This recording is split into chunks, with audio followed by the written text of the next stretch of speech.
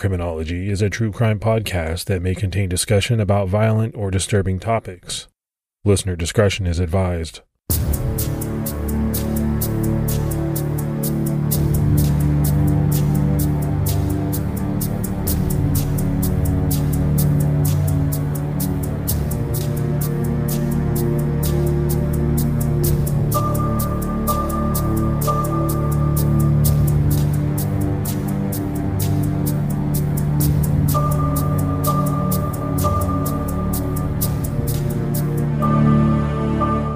Hello, everyone, and welcome to episode 169 of the Criminology Podcast. I'm Mike Ferguson.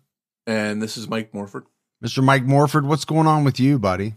Not too much. I've had a little bit of quiet time this week, got some extra work done. My wife and kids were away visiting beautiful New Jersey, and I had the house to myself, and I got some work done. But I thought I'd like that peace and quiet, and then I realized how much I missed everyone, but they're back now, so I'm happy about that. What's going on with you?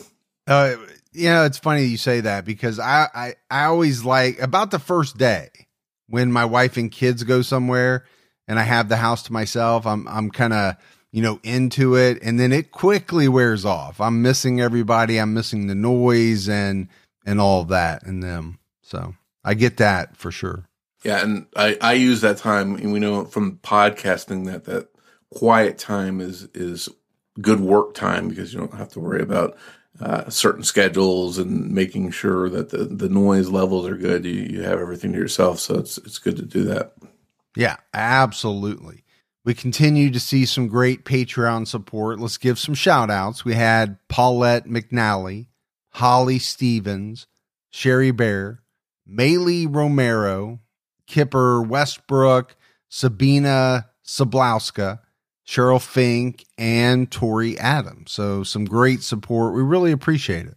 Yeah, that support's wonderful. We have some great supporters, and you guys are rock stars. Thank you very much.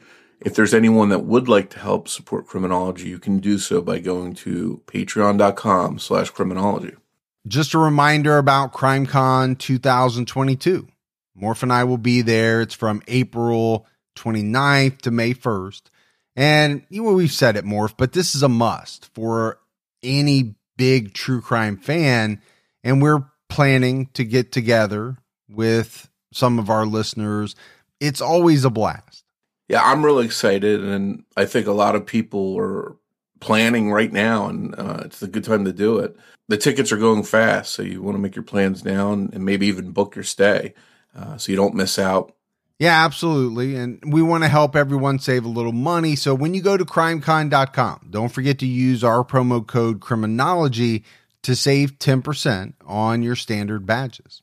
All right, buddy. So now that we have all that out of the way, are you ready to jump into this episode? Yeah, I'm ready to go. Let's do it. In this episode, we're talking about Megan Page Nichols, who was a presumed runaway. Her family had no idea what happened to her. It wasn't until a number of years later that her family learned the truth, and that truth is still coming out. I mean, this is one of those cases that is still going through the criminal justice system right now. Megan Page Nichols was born on July 18th, 1999. She loved to play her ukulele and sing, and her mother loved to hear all of that happen, recalling being able to hear it even with her door closed. Although her parents, Kathy Jo and Jackson, divorced, Megan seemed to adjust to the new family dynamic. Kathy Jo remarried, and Megan lived with her mother and stepfather. Friends remember that Megan was guaranteed to make you laugh, guaranteed to make sure you had a great time. This was the type of person who was always upbeat and very outgoing. But on July 3rd, 2014, Megan Nichols disappeared from her Fairfield, Illinois home. She was 15 years old at the time and a sophomore in high school. At around 2 p.m., she went on a bike ride. Later that day, Megan and her mother, Kathy Jo Hutchcraft, went shopping. But Megan said she wasn't feeling well and she wanted to go to bed. So Kathy Jo dropped Megan off at home. They hugged. Megan said she loved her mom and Kathy Jo left her at home to go finish her shopping. Kathy Jo returned home after getting her shopping done, and she didn't see Megan. She just assumed that Megan was asleep since she hadn't felt good. But she eventually checked on Megan around 11 p.m. to tell her goodnight and found that Megan wasn't in her room. Kathy Jo immediately became worried. She and her mother, Megan's grandmother, decided to go to the police station within 2 hours of finding Megan missing to report her disappearance. But the police told her that it hadn't been long enough to even be considered a disappearance. Having been turned away by police, the two women headed back to the house where Kathy Jo looked for clues. She pulled Megan's blanket back and found her phone. And I think this was alarming in itself, that Megan would leave home with no phone. And that would be the first thing that would go through my mind as well. You know, I have two girls. They are tied to their cell phones. I mean, there's just no other way to say it. They have them with them at all times. Basically, their whole life, in some respects, is kind of, run through that cell phone. And I don't even think it's just kids nowadays. I think a lot of us kind of run our lives through our cell phones. Yeah, I think it's hard to go out of the house without having that. It's sort of one of the things when I go to someplace, I grab my wallet, my keys, and my phone. Those are the three things I have to go out with. And I feel like I can't go any place without them. Well, number one, how are you going to listen to your podcast in the car if you don't take your cell phone?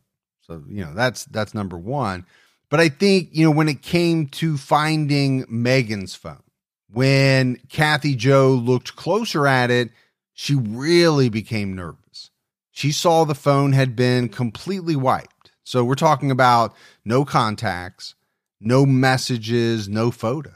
And it was after that Kathy Jo found a note left in the room, one that would make her heart sink. The letter read, "Mom, I love you, but I'm never going to be happy here. Don't come looking for me, because why spend a lifetime looking for somebody that doesn't want to be found?" And Kathy Jo recognized the handwriting in this letter. She knew it was her daughter's, but the words themselves, she didn't quite understand. She felt that, these weren't words, phrases that her daughter would use. Later, Kathy Jo would state that if those were going to be her last words from Megan to her, it wouldn't have been those words. Megan would have said something completely different. Kathy Jo describes her relationship with Megan as very close, stating that she knew her daughter very well. They did everything together. Kathy Jo says she wasn't convinced that Megan wrote the note of her own free will. I think this might be a good time to point out that sometimes notes left behind in missing persons cases are actually pretty common, and they can give investigators something to work with and help them understand, could someone like Megan be a runaway and voluntarily missing, or might she have been abducted? For example, in the case of the Fort Worth missing trio, 3 girls ages 17, 14, and 9 went missing in December 1974.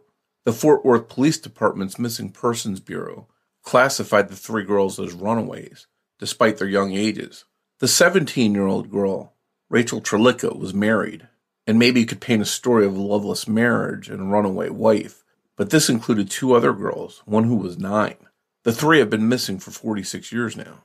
In that case, Rachel's husband quickly received a letter addressed to his full name, as if it had been read out of a phone book, and not addressed to his nickname, as Rachel called him. The letter, supposedly from Rachel, claimed that she knew they would all be in trouble, but they had to get away. It also claimed they were going to Houston for about a week, and specified that the car was in the Sears parking garage, exactly where it had been found. Rachel's family never believed that she had been the one to write that note. This was not the only odd thing about the letter that stood out. While the letter was written in pen, the envelope was addressed in pencil. No city was in the originating address, and the zip code was smudged. The paper the letter was written on was wider than the actual envelope, and Rachel's name seemed to have first been misspelled as Rachie before having been corrected. Police in the Fort Worth trio case felt that the letter was not really from Rachel, but at the time, the best they could do was photograph and check the letter for prints, or maybe have a questioned document examiner look at it. DNA wasn't a thing yet. Now, police can check for DNA on letters as well. So these kinds of letters really can impact a case and what direction police go in. Eventually, police did get involved in Megan's case, and they found out she had been dating an 18-year-old man named Brody Ian Merbarger. Authorities believe that Brody and Megan met online. Brody was also dating another girl while involved with Megan. Kathy Jo had known that Megan was dating Brody. She didn't approve because she felt that not only was he too old for her, he also didn't care about her or treat her right. He actually took his other girlfriend to the prom, though Megan was hoping he would go with her. Kathy Jo began to try and cut off communication between the two. She took Megan's phone away from her, thinking that she would not be able to communicate with Brody if she couldn't text him from her phone. But like most teens, Megan was smart and she was really good with technology. After Kathy Jo took Megan's phone away, she checked the phone to make sure she hadn't missed any important messages, and she saw in real time a text conversation happening. Now, she could only see Megan's side of the conversation. Kathy Jo went upstairs to check on Megan, and she can still remember the look on her daughter's face when she told Megan that she was seeing this conversation. Kathy Jo knew that her daughter was using some other device to have this conversation, and she asked Megan where her iPod was, but Megan didn't answer. These text messages were full of things, like how Megan couldn't stand her mother, about how she had to get out of the house. Later, when Brody's replies were found, he had texted things like he wished he could come get Megan. So I think clearly here, despite Kathy Jo's efforts, Megan and Brody remained close. They remained involved in this type of forbidden teenage relationship. Kathy Jo called Brody from Megan's phone and told him, basically, do not communicate with my daughter again. On Memorial Day 2014, Kathy Jo checked on Megan around 9 p.m. She wasn't in her room, but her phone was. So Kathy Jo checked the phone, and the last text message she received was from a contact with a female name. So she called this number, and it turned out that it was not a girlfriend of Megan's. It was Brody Merbarger who answered the phone. Kathy Jo called the police, and while they were at the home, Megan actually showed up, walking home through the backyard. After Megan's disappearance, police weren't the only ones that got involved in searching for her. The Fairfield, Illinois community launched search efforts to help find Megan and support her family. They created T-shirts, signs, wristbands, flyers, ribbon magnets, and more to create awareness of Megan's disappearance and keep her story alive, so that if someone saw her or remembered anything, they could call a tip line, or perhaps could reach Megan herself somehow out there and convince her to come home. Her family wanted to show Megan that they weren't mad at her. They still loved her no matter what. Volunteers also searched wooded areas. In February 2016, the Illinois Emergency Management Agency, Fairfield City Police, and Wayne County Sheriff's deputies acted on a tip and conducted a 2-day search in a wooded area just south of Fairfield. Unfortunately, no signs of Megan were uncovered. So, Morph, you just mentioned police acting on a tip in February 2016, but, that's almost 2 years after Megan went missing. So we kind of know what we're in for a little bit as we go through this case. It's going to take some time for them to kind of unravel the mystery. As we mentioned, Megan's phone was completely wiped on July 3rd, 2014, the day that she went missing. Kathy Jo wondered why Megan hadn't sent a text goodbye to her instead of writing a letter, and why she left her phone there at all. And again, Morph, I think these are questions that most parents would ask. Thinking about it, I cannot remember the last time my girls sat down and actually wrote out a letter. They don't write all that much.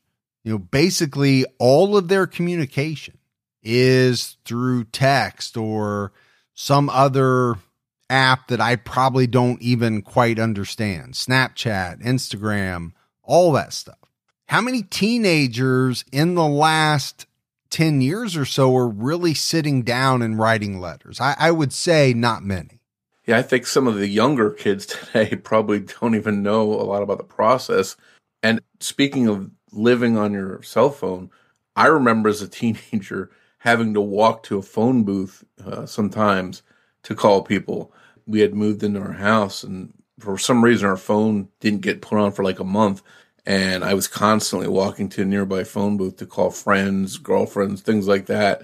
So I can only imagine how foreign something like that would be for a younger person today that lives off their cell phone. Yeah. And not to date ourselves, but, going back prior to having call waiting and things like that, I can remember my parents getting ticked that I spent so much time on the phone. They couldn't get any of their phone calls, and they couldn't make a phone call because I was tying it up pretty much all night, talking to friends, like you said, girls, things like that. It was just a much different time. But also sometimes I think back about it and think, man, it was a simpler time. Yeah, I agree with you. I think it was a definitely a time where people spent more time talking and communicating. Hear your stories of people today that are sitting across from each other, texting each other instead of actually having a conversation. But it seems like back then people actually spoke more. And if there's a benefit to all these electronics today, that it leaves a little bit more of a trail. So if somebody does go missing, there's sometimes some clues to work with versus back then. If someone's making a random call from a phone booth or something, there's not much to go on. Yeah, I think you're absolutely right. There's good and bad, right? Pros and cons with all of the technology that we have today or that comes about. I think one of the big pros is that, I can jump on my cell phone and tell at any point in time where my wife is, where my kids are. I can even tell how fast they're driving. I mean, that stuff is invaluable. Yeah, especially both of us having kids, you want to know where they're at. You want to know that if they're driving and something happens, they break down and they're out in the middle of nowhere, they can make a phone call to have someone come out and help them. So I think that's definitely some good parts of having technology like that. Now, one of the reasons that Kathy Jo thought Megan may have left her phone behind was so that it could not help track her movements. Obviously, we all know. We just kind of talked about it, right? Cell phones can be pinged. They can be tracked. So perhaps Megan had left the phone behind for that reason. It's also important to point out that even if a text came from Megan to her mom to say goodbye, there would have been no way for Kathy Jo to really know that it had come from her daughter. I mean, one of the things we know is that with advances in technology, like cell phones and things like that, there's been a rise in cases where someone sent like a cryptic final message or, they left a final message. But there's also been a rise in cases where people aren't quite sure whether the victim truly sent these final messages or not. Really all it takes is an assailant forcing someone to unlock their phone or even using the owner's finger to unlock the phone, and they can easily impersonate the owner of that phone. Kathy Jo's friend suggested that she check all the bank accounts for activity. As it turned out, when Megan went on that bike ride at 2 p.m. the day she went missing, she withdrew money from an ATM. When Megan asked her mom if she could go on a bike ride that day, Kathy Jo replied, "Just don't do anything you're not supposed to be doing." The last sighting of Megan anywhere is on the surveillance camera from that bank. In the footage, she rides her bike up to the ATM and withdraws money from an account. Early on, Kathy Jo got to see that video. In the video, according to Kathy Jo, she could see a familiar car in the background, Brody Murberger's car. But police later told Kathy Jo that there is no car in the video to be seen at all. And Kathy Jo hasn't seen the footage since the first day that she viewed it. So, Morph, this is something that we need to talk about, right? Let's take a pause, address this video. You mentioned it. Kathy Jo saw this surveillance video early on. She recognized Brody's car. And then later on, the police told her that there was no car in the video. She hasn't seen the surveillance video since, and she's not allowed to see it.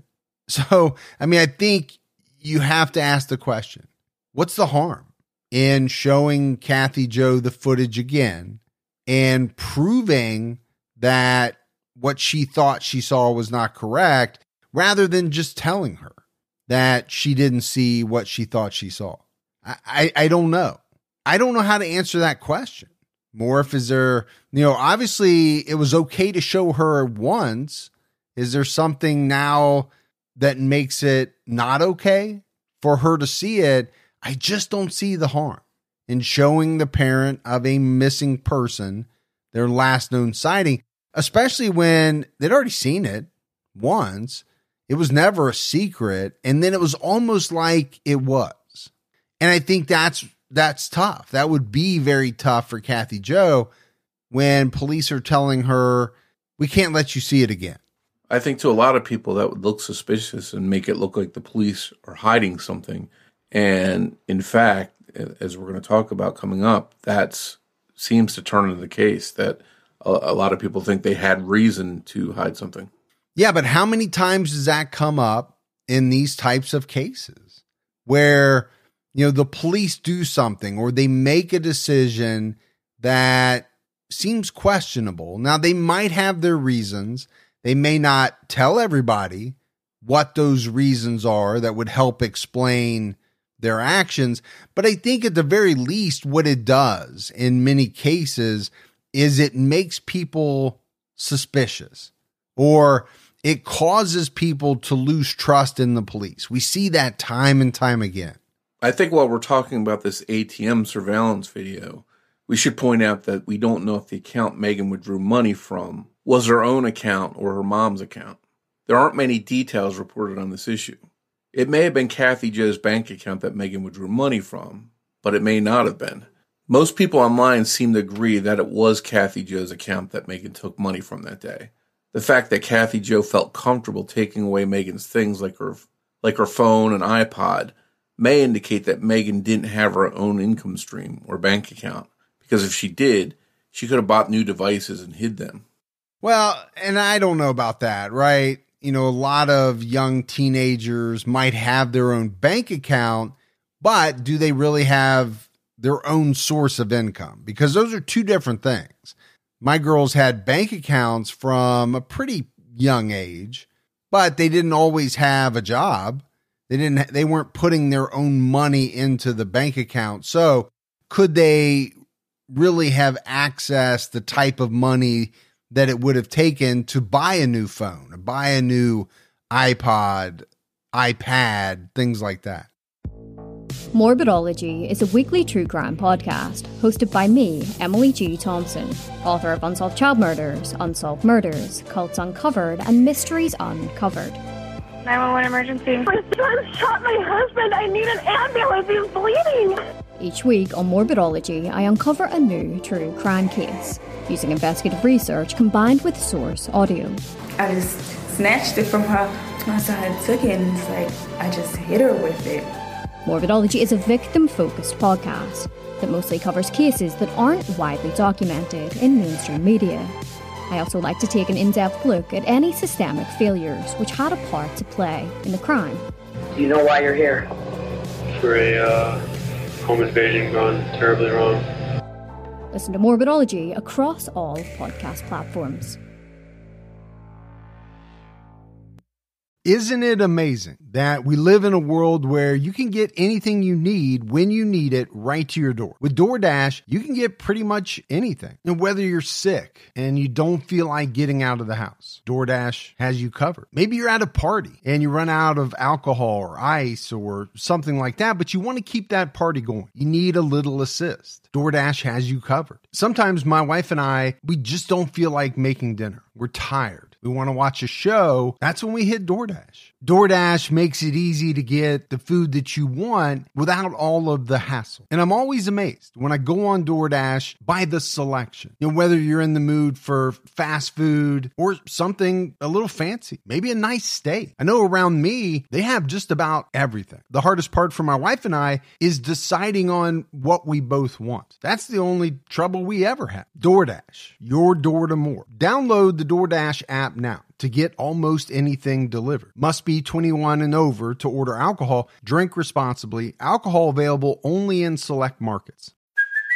Hey, it's Kaylee Cuoco for Priceline. Ready to go to your happy place for a happy price? Well, why didn't you say so? Just download the Priceline app right now and save up to 60% on hotels. So whether it's Cousin Kevin's Kazoo Concert in Kansas City, go Kevin, or Becky's Bachelorette Bash in Bermuda, you never have to miss a trip ever again. So download the Priceline app today. Your savings are waiting.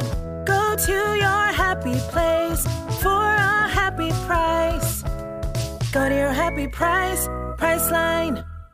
So back to Megan's disappearance. You had the note, you had the wiped phone, and you had the money withdrawn from the ATM. So authorities looked at all of this and they classified Megan as a runaway. She was not listed as endangered missing for years. And really, there was a lot of valuable time, Morph, that investigators could have been working the case, and that was lost because of this type of classification. On July 5th, 2014, a judge signed a search warrant for Megan's telephone records from Allied Wireless. And this is interesting because, this is just a day or so after Megan went missing. We just said authorities classified Megan as a runaway. The problem is we couldn't really find the information behind the reason for the search warrant, how it came about. Now, later, Brody Merbarger is connected to this case, and this judge signing the search warrant for Megan's telephone records almost created a conflict of interest because he later became the state's attorney of Wayne County. And because he had already participated in the case in a way, it kind of muddied the waters. But at the time of the warrant, Brody Merbarger was not on any suspect list. They weren't searching for anything related to him specifically. So the conflict seems to have been avoided. But records would show that most of the calls and texts Megan sent or received on July 3rd were either to or from Brody, including the last 3 calls she ever made. When the police finally started investigating Megan as an endangered missing person, they didn't start with Brody, surprisingly. The first suspect in the case was Megan's own father, Jackson Nichols. U.S. Marshals arrested Jackson Nichols due to a federal warrant stating that he was an unregistered sex offender. The offense that he committed parallels Megan's case. When Jackson was 18, he was dating a 14-year-old girl. The girl's mother found out and put a stop to it. Jackson ended up being charged with 2 counts of nonviolent sexual assault. This most recent arrest and the charges against Jackson turned out to be a clerical error, and his case was quickly dismissed. He was finally cleared of any involvement in Megan's disappearance, but the fact he had been looked at as a suspect in his own daughter's case had to be hard on him. Well, and I think that's an understatement, right? First of all, you're dealing with the shock, the despair of a child who's missing, and then the police are looking at you and suspecting that you had something to do with it. To me, that's just like a double punch in the gut. If, in fact, you had nothing to do with it, that's brutal. And what was it all about, Morph? The fact that, he did something way back in time when he was 18 years old. He was dating a 14-year-old girl. He caught some charges. I'm sure he did whatever time or was sentenced to whatever he was. Now, many years later, the police are putting this together and saying, we don't know. We better look at you. But it was more than that, right? He was arrested. He was charged. Now, it was quickly dismissed, but that's still rough, man. And we know in missing persons cases or any kind of murder case, whatever, the police usually work closely and look at people closely in the inner circle of the victim. So it makes sense that they would look at someone like Megan's own father and then work their way out from there. Yeah, I think it makes sense that they would look at him. And obviously, once they started looking at him and they saw that he had this past, okay, is that going to pique their interest further? I'm sure it did. But I think what has shocked a lot of people in this case is that it doesn't appear as though police really looked hard at Brody early on. I think that has shocked a lot of people. And online, rumors have spread that this case was covered up from the start. Brody Merbarger's father is an Illinois state trooper. And many people, apparently including Jackson Nichols, believe that the authorities there stuck together and protected who they considered one of their own instead of ever taking the investigation seriously. Brody Merbarger's father was accused in court records of performing dirty traffic stops, following and keeping people he pulled over until something could be found to cite. It's also interesting that Brody was never arrested in Illinois. It was only in the state of Indiana, where his father didn't work, where he was pursued. So it absolutely could be a coincidence, but you can also see where people would question this. Megan's family hoped that she would return or make contact with them. And I think they had specific hope that she would make contact on her 18th birthday when no one could try to control who she communicated with or dated. But sadly, that day came and went with no word from Megan. On December 26, 2018, a man was preparing to cut firewood just south of Boylston, Illinois. That's when he and his girlfriend found skeletal remains wrapped in a blanket. The blanket was on top of a burn pile in a remote field.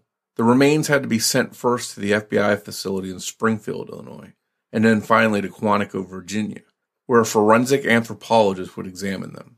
Wayne County Coroner Jimmy Taylor warned that a positive identification would take weeks at best. Many thought that these could be the remains of Megan Nichols, or, though it was a long shot, Lauren Spirer, a 20-year-old who went missing from Bloomington, Indiana in 2011. People even held out hope that it was Timothy Pitson, a 6-year-old who disappeared from Aurora, Illinois in 2011. And more, if there were a number of missing persons cases in Illinois that people tried to connect to these remains. 37-year-old Lisa Michelle Stebick disappeared from Plainfield in 2007.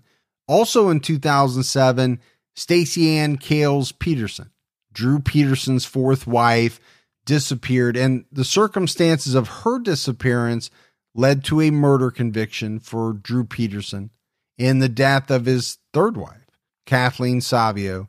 In 2017, Ying Zhang was kidnapped and murdered in Champaign, Illinois, and her remains had not been found. Tammy Zywicki vanished while driving from Evanston, Illinois to Iowa in 1992. So, Morph, when you think about it, remains are found. And when that happens, you have a number of families. And in this case, obviously, that included Megan's family, who were really holding their breath for a period of time until an identification could be made. And that's really sad when you think about it. All of these families who have missing loved ones, they have no idea what happened to them. And this would come up every time a body is found, that can't be identified right away. I can't imagine it. What that feeling, that roller coaster of emotions must be like for these families. Yeah, the highs and lows of each time learning there's a body has to be really hard on a family that's missing someone and hoping for answers. Not that it's good news that a body's been found. You don't want to celebrate the remains being found as being your loved one, although you want them to be home. If it is your loved one, it might finally give you answers. If it's not, then you know that someone out there in another family is going to be heartbroken over the discovery. So for all the people looking for someone like that, it's got to be, as you mentioned, really, really hard. Finally, in January 2018, the autopsy was performed and completed, and there was confirmation, but no joy for Megan's family. The remains found south of Boylston on December 26, 2018, were those of Megan Nichols. Her parents were devastated. She had been, until then, a missing person who was completely able to come home to her family anytime she wanted to. Now, she could never make that choice again. Kathy, Joe, and Jackson had to face the reality that Megan was truly gone. It turns out that the couple that found Megan's body were actually familiar with her while she was still alive and had a distant connection to her. But there's no other details about that connection available. I talked about the roller coaster of emotions that these families go through, but then you get to the point in some of these cases where a family member is identified and the family now knows that they're truly gone, they're deceased, the lowest of the lows, right? Because you've been holding out hope for years that she's going to come back. She just ran away, maybe. She was upset. Now she's an adult. She's going to come back. She doesn't. This has to be the worst of all feelings. And I've heard a lot of times how people say that the not knowing is worse than even finding out that their child has been killed and finding their body. Just going for years and years with no answers and wondering where they're at and what happened to them, for some people is even worse than finding out early on, say that someone was murdered and having their remains. And I get that. I get how that would be extremely difficult, but it's hard to believe that would be worse than the final moment or the notification that, yes, this is truly what happened to your son or daughter. My heart goes out to all of these families because unless you've lived through something like this, and nobody ever wants to have to, you can't really understand what these families go through. Following the identification of Megan's remains, police finally zoned in on Brody Merbarger. On September 25th, 2020, Brody was indicted by a grand jury in connection with Megan's disappearance and subsequent death. On October 7th of that year, 24-year-old Brody Merbarger was arrested by the Evansville, Indiana Police Department on the direction of the FBI in connection with the death of Megan Nichols. Police made the arrest at his place of work, the RC Beverage Company in Evansville, Indiana, where he was a quality control laboratory technician. He was arrested just after he got out of his car on his way to work without incident. He was initially charged with first-degree murder via suffocation, first-degree murder via strangulation, first-degree murder with the manner and means unknown, concealment of a homicidal death, criminal home invasion, and home invasion with criminal sexual abuse penetration against a minor. But both of these home invasion charges weren't from July 3rd of 2014. One of those charges stated that Brody Merbarger, on one or more occasions between November 28th, 2013 and July 1st, 2014, committed the offense of home invasion. A search warrant was also served on October 7th, and police searched his Evansville, Indiana apartment. Brody was held in the Vanderburgh County Jail, awaiting extradition to Illinois. His bond was set at $3 million. On December 8th of 2020, Brody was granted in-person visits with his attorney, Christian Barrell. This had previously not been allowed due to COVID-19 precautions. In the same hearing, Judge Michael Molt denied his bail reduction request due to just how serious the allegations against him were. So what happens with this case and to Brody is going to play out in court. Until we get full details, we have to speculate on some stuff. Megan was clearly very taken with Brody if she was willing to sneak behind her mother's back, leave the safety of her home in the middle of the night, and get in trouble just for talking to him. Megan had left in the middle of the night before, and she had left her phone behind when doing so. This begs the question, was Megan planning to come back like she had done before? Was the note left for Kathy Jo so that maybe this time she would not call the police when she found Megan missing? It's interesting to note that Kathy Jo said the note was found in Megan's other room, but there's no information on this other room. But what it does, Morph, is it makes it seem as though the note and phone were in separate rooms. Online, in some discussions, people have called this room the prayer room.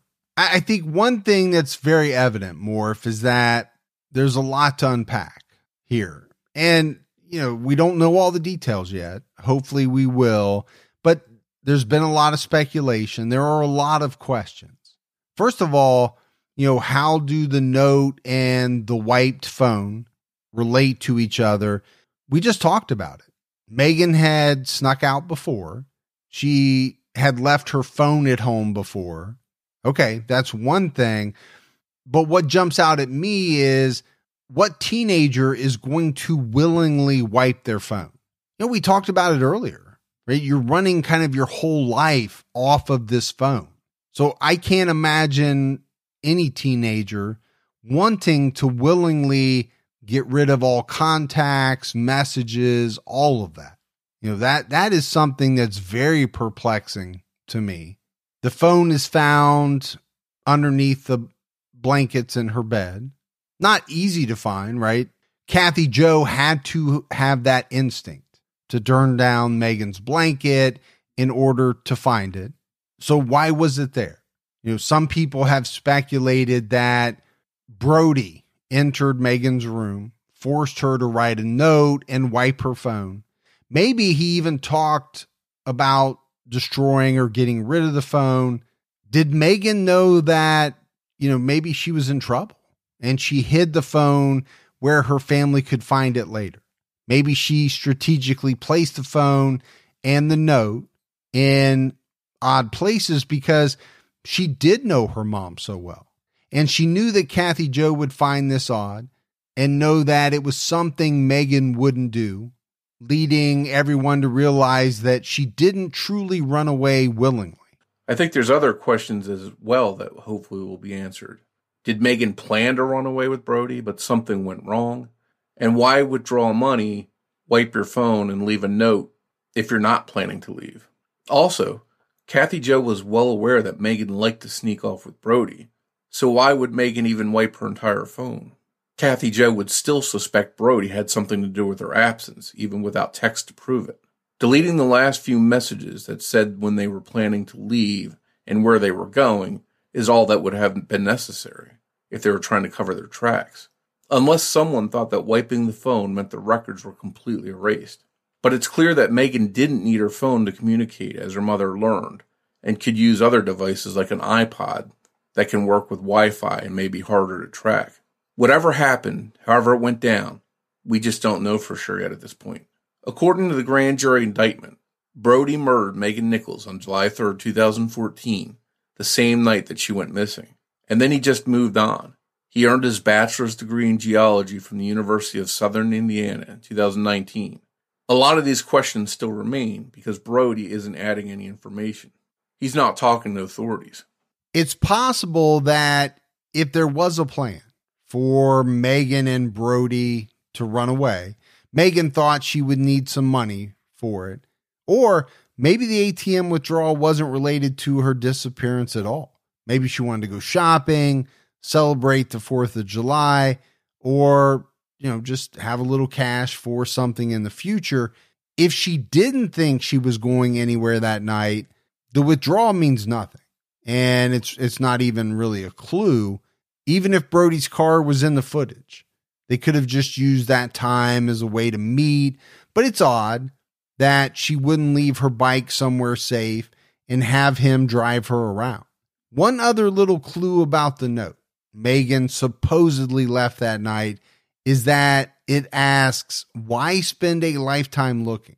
Not something like, why look for someone or why keep searching? Whoever wrote that note, or at least came up with the words, seemed to know that Kathy Jo would never find Megan and was encouraging her to not even look for Megan. So as serious as these charges are against Brody, there's some people who think that he didn't kill Megan Nichols. Some suspect that it was a twisted and jealous love triangle and that Brody's other girlfriend killed Megan so that she wouldn't be a rival anymore. Though Brody took this girl to the prom, he clearly was also invested in Megan. It seems highly unlikely that this girl was even peripherally involved in Megan's disappearance and death because the FBI and authorities had 6 years to make a case against her for any involvement, and they only arrested Brody. Authorities have stayed tight-lipped about the details of the case, so it's unknown if there are any accomplices under suspicion. But the fact Brody is not charged with conspiracy seems to point to him acting alone. Now, I will say this, Morph, a lot of locals seem to agree that Brody is to blame. After Brody Merbarger was arrested, Megan's friend Holden August told the local news it's one of those things where you kind of always knew it was him. Locals have stated that he washed his car on the day after Megan disappeared, and as we know now, according to police, she was murdered. It's just one more piece of circumstantial evidence, but it's suspicious nonetheless. There are also rumors, like in any other case where a young woman goes missing, that Megan was pregnant and Brody did not want to get in trouble or potentially have to pay 18 years of child support. Part of this is due to Megan saying she felt sick that day, but many others believe she wasn't sick. She just wanted to be at home alone to see Brody. If she had been pregnant, though, she may have believed she and Brody were going to elope and start a life together. From what we can gather from public documents, authorities believe that Brody Merbarger entered Megan's home on July 3rd, 2014 with the intent to sexually assault her or have consensual sex with her. He then murdered her by strangling her, suffocating her, and or via one other method that has yet to be specified publicly. Once he killed Megan, he hid her body in the field south of Boylston. Though Brody was arrested in 2020 and requested a jury trial before February 4th, 2021, there is yet to be a trial. COVID-19 and the subsequent protocols due to the virus have really impacted the true crime world. Hearings and trials were rescheduled or postponed, and most courtrooms moved to Zoom meetings. Brody pleaded not guilty to all 6 counts against him. He also requested access to a computer while in jail, which a judge granted under the conditions it would be a computer or tablet with no extra software and only capable of viewing his discovery, which he must keep private. On June 1st, 2021, a status hearing was scheduled for Brody Merbarger, who's now 25 years old. But we don't know the results of that hearing. While we talked about some other cases in this episode, it's because there's something to be learned from these cases. This episode also shows the staggering amount of similar missing persons cases that are mostly unsolved, the absolutely devastating number of families searching for their missing loved ones. The Megan Nichols Memorial Shelter was built in Megan's honor at the New Hope School Playground, which Megan attended. Brody Merbarger had another pretrial conference scheduled for June 29th, 2021 at 9 a.m., but his attorney told the court they needed more time to prepare, so another pretrial conference was set for August 17th at 9 a.m. Hopefully a trial date is set soon, and Megan's family will hopefully receive justice. So, Morph, as we wrap up this case, it's an interesting one, but it's also one that we have to keep a close eye on. This comes up in a number of cases that we do, right? Obviously, the prosecutors are confident that they have the evidence to convict Brody Merbarger. I'm saying that because hopefully they are. Why would they charge him if they weren't confident, now we've seen where charges were levied that probably shouldn't have been in other cases. I'm hoping that's not the case here, but we'll have to see. They've been pretty tight-lipped about what they have and, what they're going to present at trial, understandably. Yeah, I think it's clear that there's a lot of information that we're just not privy to, the public's not privy to, and how that all fits to this case, how everything played out, how everything went down. Hopefully that all comes out and is made public so we can get a better understanding of what happened to Megan here. Yeah, I'm very interested to find out more about the note, the cell phone, what the plans were for that night. What had Brody told Megan as far as, what they were going to do? Did they have plans to run away, to do whatever? And then how did it all go sideways? Or was all of that predetermined? Was he setting her up knowing that he was going to end her life? And what was the reason behind all of it? I'm really interested to find out all of those details. Yeah, I think this trial is going to be one where technology is probably relied on a lot. Maybe the text history between the two, if they can produce that. And maybe they have surveillance video of Brody coming or going to Megan's home or to where her body was found.